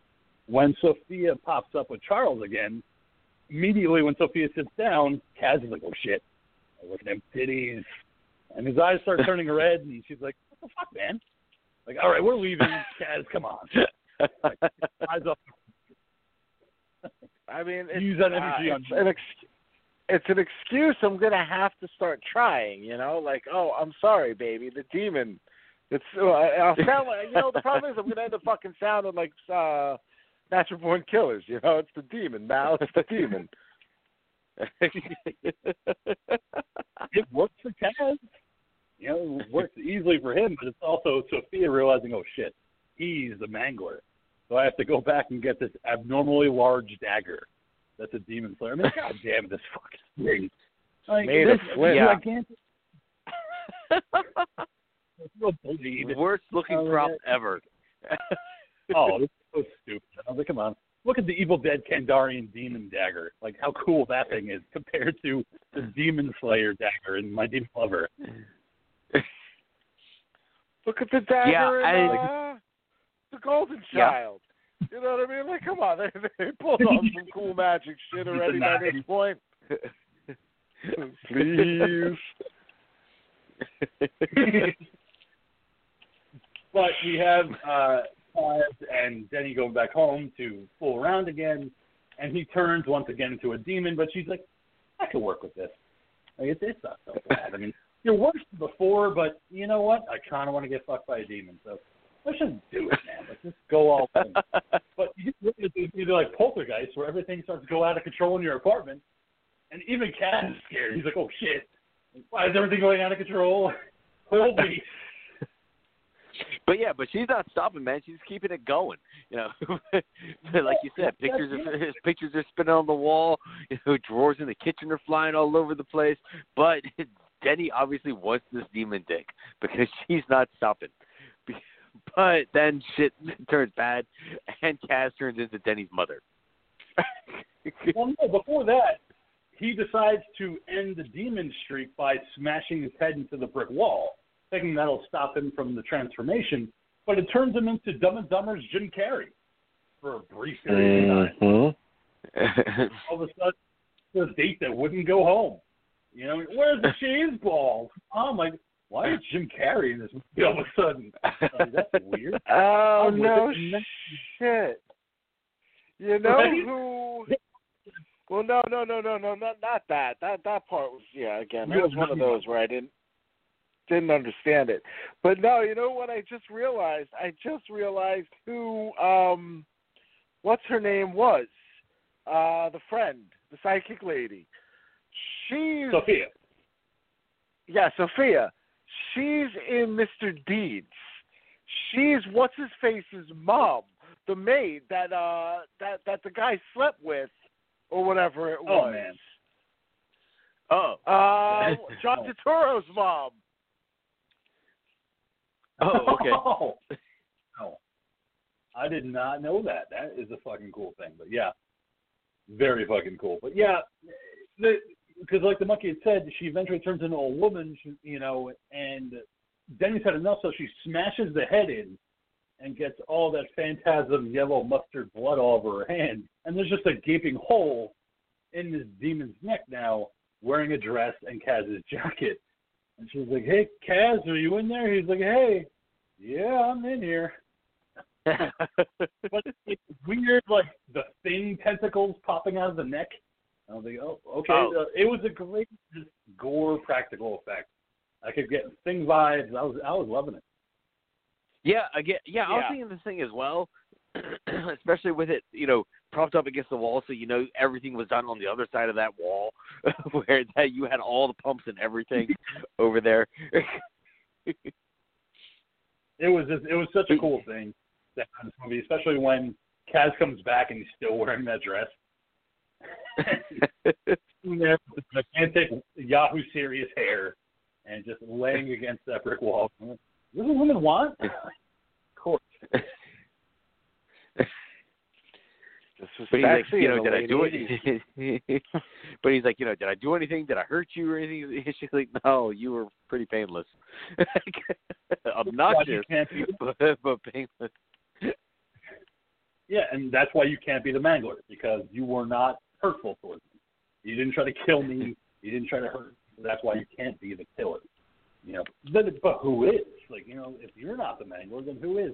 Well, we're going to find out, because Sophia is now on the hunt for Kaz, knowing that he's a demon, with that dagger, going with, Sherub Charles to their apartment. He's like, oh, God, okay, I guess. I'll go to the apartment with you. Go ahead and kill him if you have to. And Sophia plans to have Denny leave the apartment by saying, I have an emergency. Come over here and help me. And as she's leaving, Charles is outside going, oh, hey, the boogeyman's out there, right? And he has fake teeth for some reason to kind of freak her out with. No thanks, Charles. I'll catch a cab. No, you won't. Why do you got a demon sudden? Why do you got the rubber hand in your hand? Yeah. And when Sophia goes upstairs, I love how Kaz is standing in the doorway. He turns off the lights, and then he comes back out looking like trash bag Jesus with weird wings on his back. Stoner Jesus. Totally not making any sense, but it's continuity. And I'm sure at this point, when the monkey sees this scene happen, he's just going to start coming in his fucking drawers. Because we get a fucking car chase. The city of New York with a car getting in the action, Kaz on the roof, Sophia on the hood, trying to stab him. What the hell are you trying to do? I'm trying to kill you, demon. I was like, man, the monkey must be just fucking killed everything at this point. Because he loves his car chases. You know how I am about my car chases. But yeah, on the busy streets of New York, but somehow they end up on a deserted street in 2 minutes, even though it's still supposed to be downtown. But no, so it's quick. It's a quick car chase. But then we quickly cut to Central Park, where we have to have some action come in, because now the cops are getting involved with this as well. Cops are starting to show up. This is becoming a thing, and we're finally going to go after the Mangler. And that's when we have a couple cars flip over and shit. Yeah, that's what I was going to say. Well, that's when we have some car crash. But we have the car crash with Kaz and Charles and all them crash into the water. And you have Kaz and Sophia fighting where she's trying to stab him with the dagger. Charles gets Denny and drags her to the castle that's across from the water. And he's like, you got to come in here with me. She's like, I'm not going anywhere with you. Well, you have to, because I'm the Mangler. And she's like, oh, yeah. Okay, let's go. Okay. Yeah, to this castle that happens to be in the middle of Central Park. Okay. Well, the funny thing was, the girl goes, oh, that looks so fake. She goes, how would there be a castle in the middle of Central Park? And I go, what, you didn't know? It's right by the lake. And for all of about 5 seconds, she actually believed me.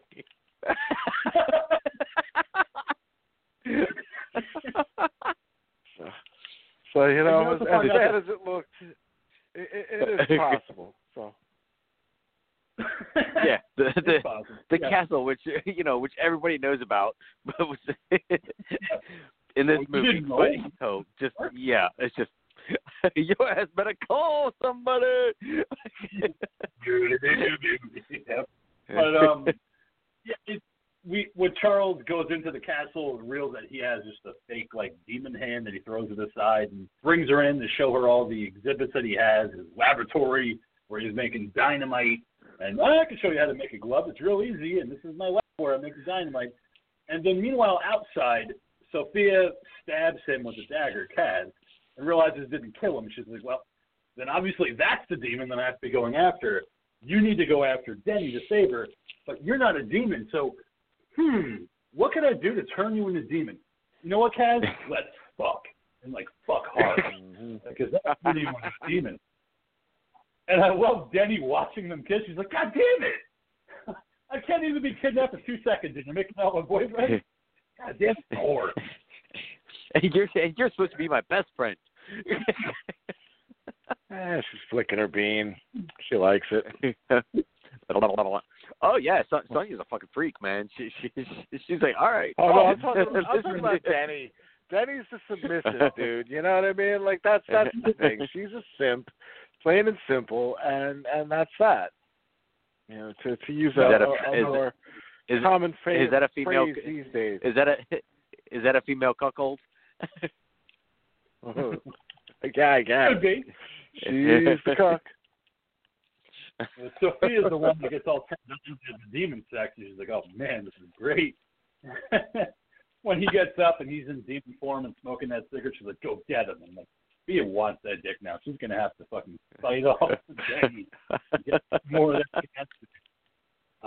As he flies off to go help her. And I on love his it when tiny he lands on his tiny little wings.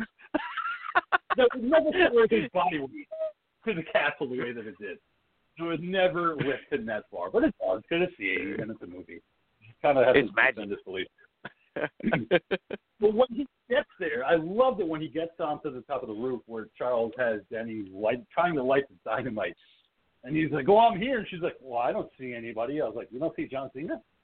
Oh, no, wait, you don't see your boyfriend because you're mad at him for making out with your friends. He's like, come on, babe, what do you want me to do?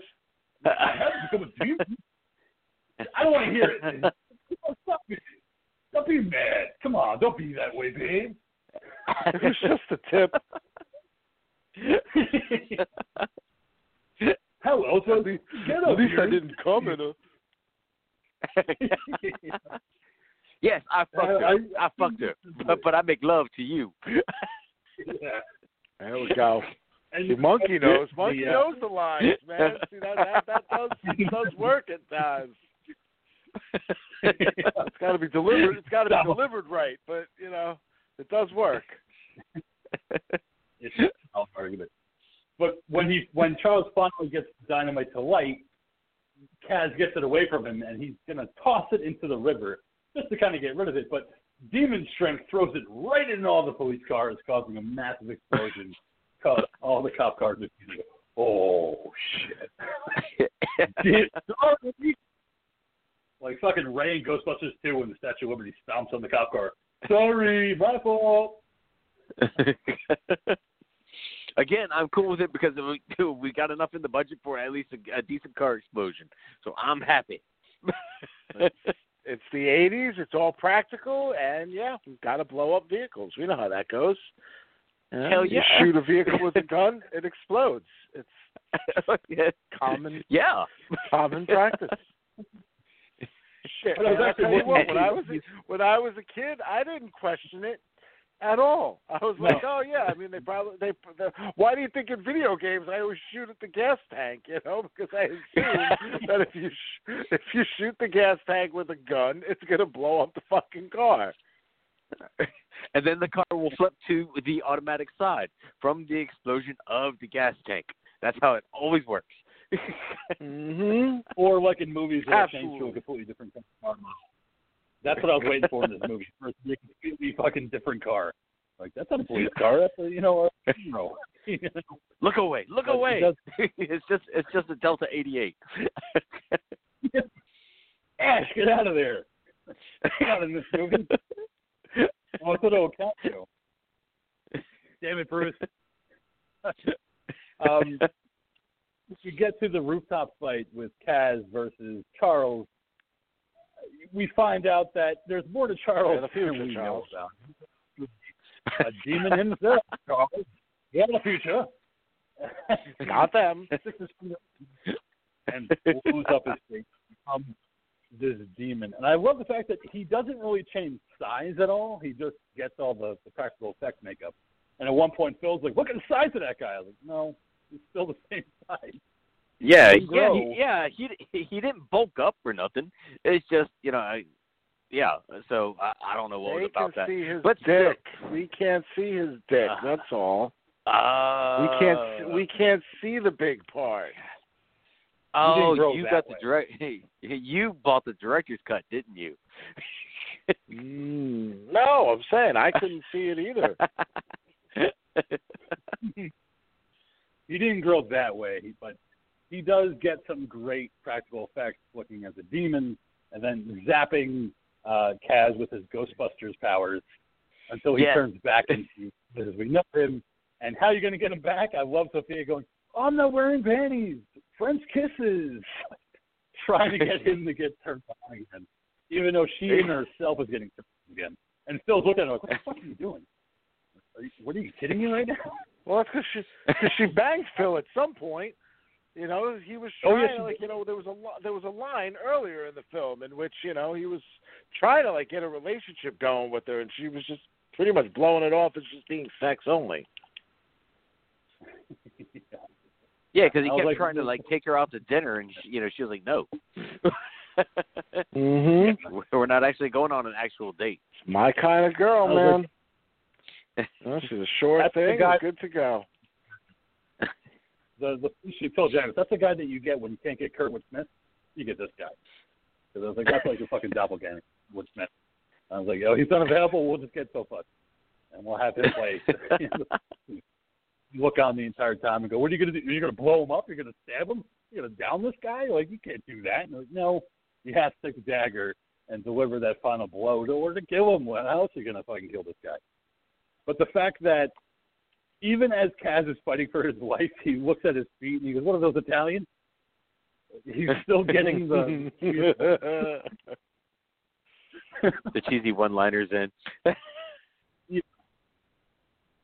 And he finally managed to deliver the blasting blow to the middle of the chest of Charles as Demon, that dagger. Which I'm like, okay, well, it doesn't seem like it's hurting very much because he's like, oh, shit, that's it? That's all we're going to get? Oh, okay, so we're going to... At least it's going to be a finality because he's just like, oh, shit. I'm like, oh, no. He should be like, oh, no. Like, but no. I was like, that just might just be the actor. Doesn't know how to react to getting stabbed in the chest. Yeah, same way because it's like, no, so I felt like idle hands. It's like, what? No. And an explosion. Or we see like Paul Rubens in Buffy the Vampire Slayer. Ooh yeah. Ooh. And it's funny because Robert Trebor, who plays Charles, I thought I knew him from someplace when I watched this movie this time around, and I actually looked him up on IMDb. And he was the Groucho Marx obsessed film critic from The Devil's Rejects, the one that Forsythe. But you know what? You know what? I thought the same exact thing as you. I'm like, man, I know this guy from something. And, for the life of me, I looked at the IMDb, and that wasn't it either. I don't know. He just, I think, has one of those faces where he looks like a number of, like, other, extra character type actors that end up having, like, maybe a line or two. But, like, again, always being, like, dorky guy in bar. They might not even have a name. But I don't remember him from The Devil's Rejects at all. But I do, again, like I said, like I remember looking at him, I'm thinking the same thing. I'm like, man, I know this fucking guy. But nothing else I saw in there. I was like, nah, I guess I've never really seen him before. Because he was actually uncredited in Devil's Rejects. And then it said his name, and I was like, oh, that's the guy that was obsessed with Groucho Marx. That Forsythe strangled when he's like, what'd you say about Elvis? And I was like, oh, okay, I know who this guy is. It was bugging me to see his face and not know him. But he eventually explodes, which leads to, hey, everything's good. We're just going to leave the castle. For some reason, Kaz has a bow tie on and a really nice tuxedo shirt underneath his red jacket. Because I guess that's what you get when you but the demon power from himself. I guess that's what it is. Because, well, if I expelled it, it's because the next person closest to me is going to get it. So you're the demon now. Let's make out and find out. No, you're not the demon. Hey, you're not. Let's go fuck. I love that he starts like groping her boobs. And then mid-makeout, she's like, well, wait a second. If I'm not the demon, then who is? Oh, it's Fixer. Hey, baby. I turned red, horns up. He chases after the female cop. I was like, couldn't happen to a better guy. That guy's going to get a lot of sex. Horny little fucker. I figured it was going to go to Sophia, being that he banged Sophia. So I didn't expect it to go to Fixer. Right. But maybe it was physical proximity. Okay. Yeah, that's what I was going to say is because when it happens, Fixer was right next to him going, hey, man, you did a good deed. And he was physically the closest to him. But they were taking it metaphorically when Fixer was saying, first explaining it to him, but it's going to jump to whoever's closest to you. So that's why they made Denny going, we can't pass it on to her.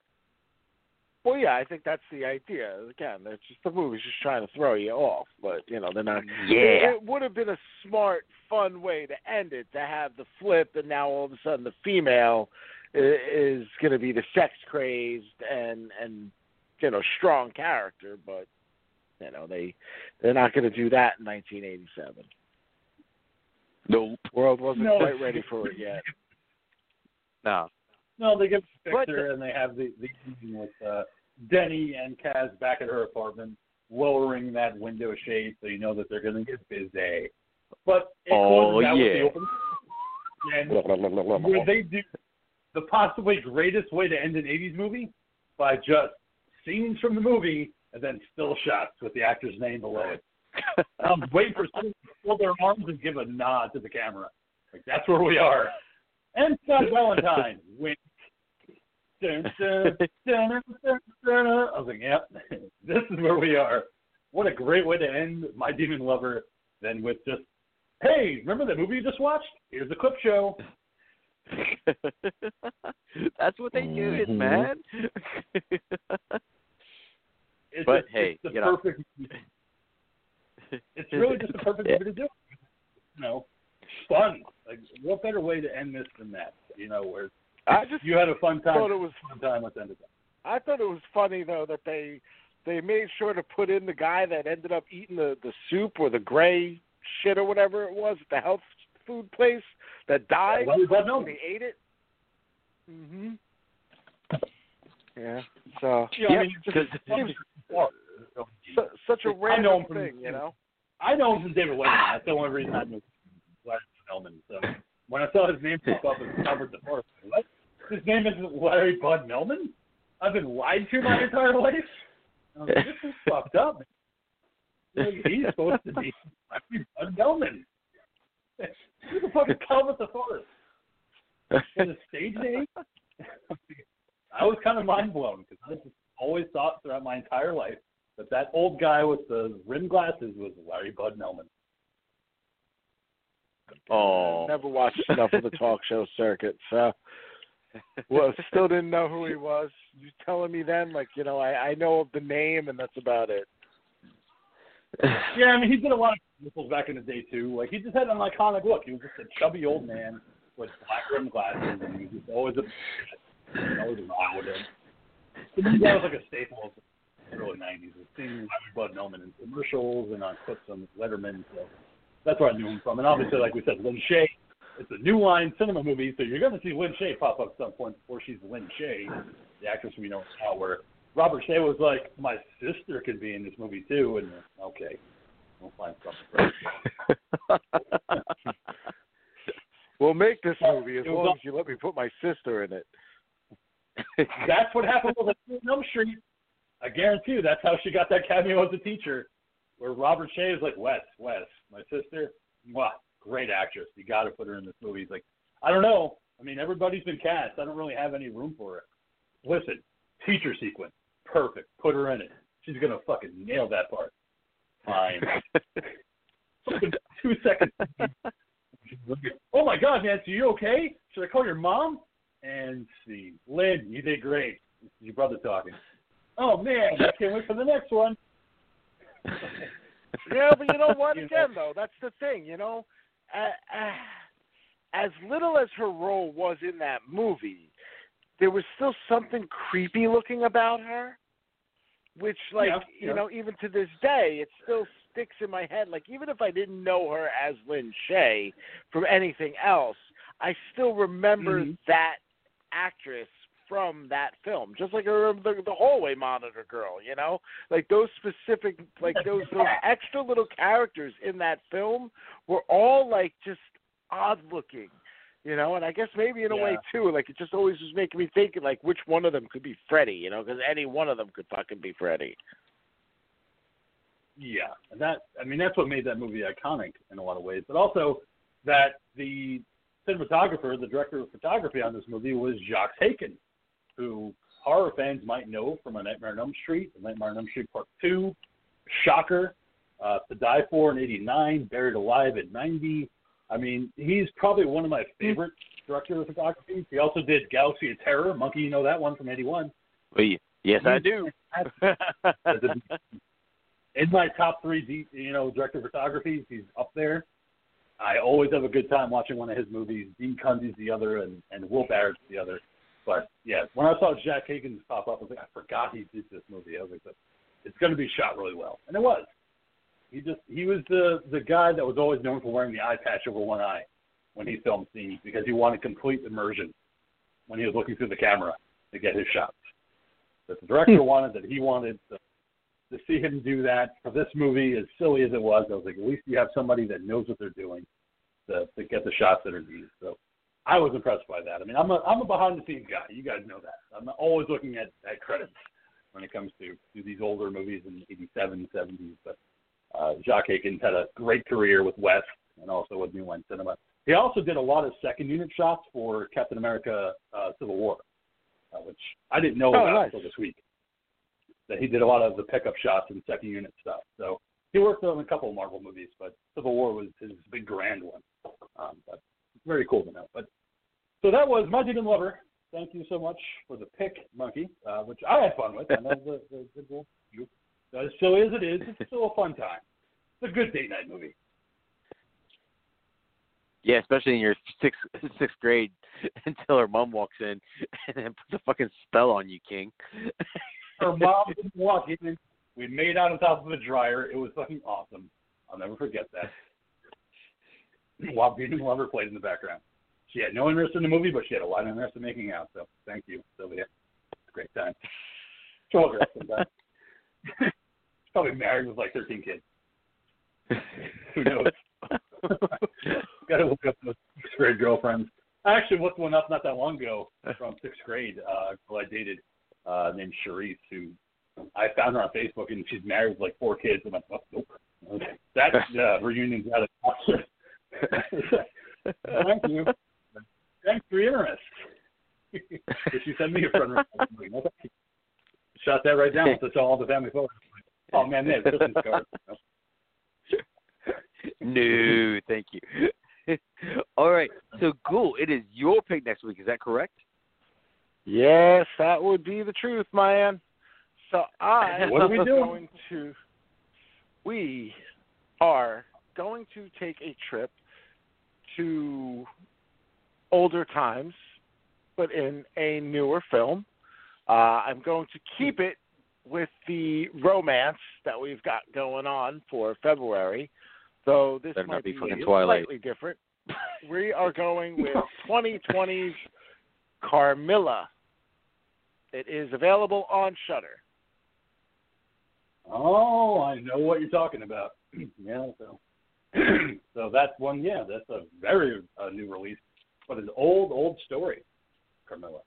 I'm looking forward to talking about that one. I'm surprised you picked that one. I'm interested, because I've been looking forward to checking that one out. It's just kind of put on the back burner for me for a while. I do have a copy of it. So, Carmilla, we're going to get into it next week. So thank you for that pick. Cool. All right, Monkey. Thank you for joining us on the show and for your pick, and we'll be back here next week. Yeah. Thanks for listening to tonight's episode of Talking Terror, and let me come in your ear. Good night, everybody. All right. So, Ghoul, you have the floor to do us our plug and then close us out. Again, as per every single week, get over to Etsy, go to the search bar, all in one word, put in Bonfire Bead Designs. The Ghoul Girl has once again begun creating all kinds of crazy, chaotic jewelry of all kinds of different things, man. There's necklaces, bracelets, pendants, charms, you name it. It gets on there. She is crafting. She's going to be refreshing things on the store soon enough. But yes, the mess around the house is going to start getting out of control. So I need you people to get on there, please, and buy. Hurry up and buy. I feel bad for your mother. Please, again, like I said, go to Etsy, all one word, Bonfire Bead Designs. Get on there, buy that shit. Stay scared. And as always, I'm your old pal, the King of Horror, Andy G, saying, keep America strong, watch horror movies, hail Satan, hail Odorous, hail yourselves. We'll see you back here next week for Carmilla.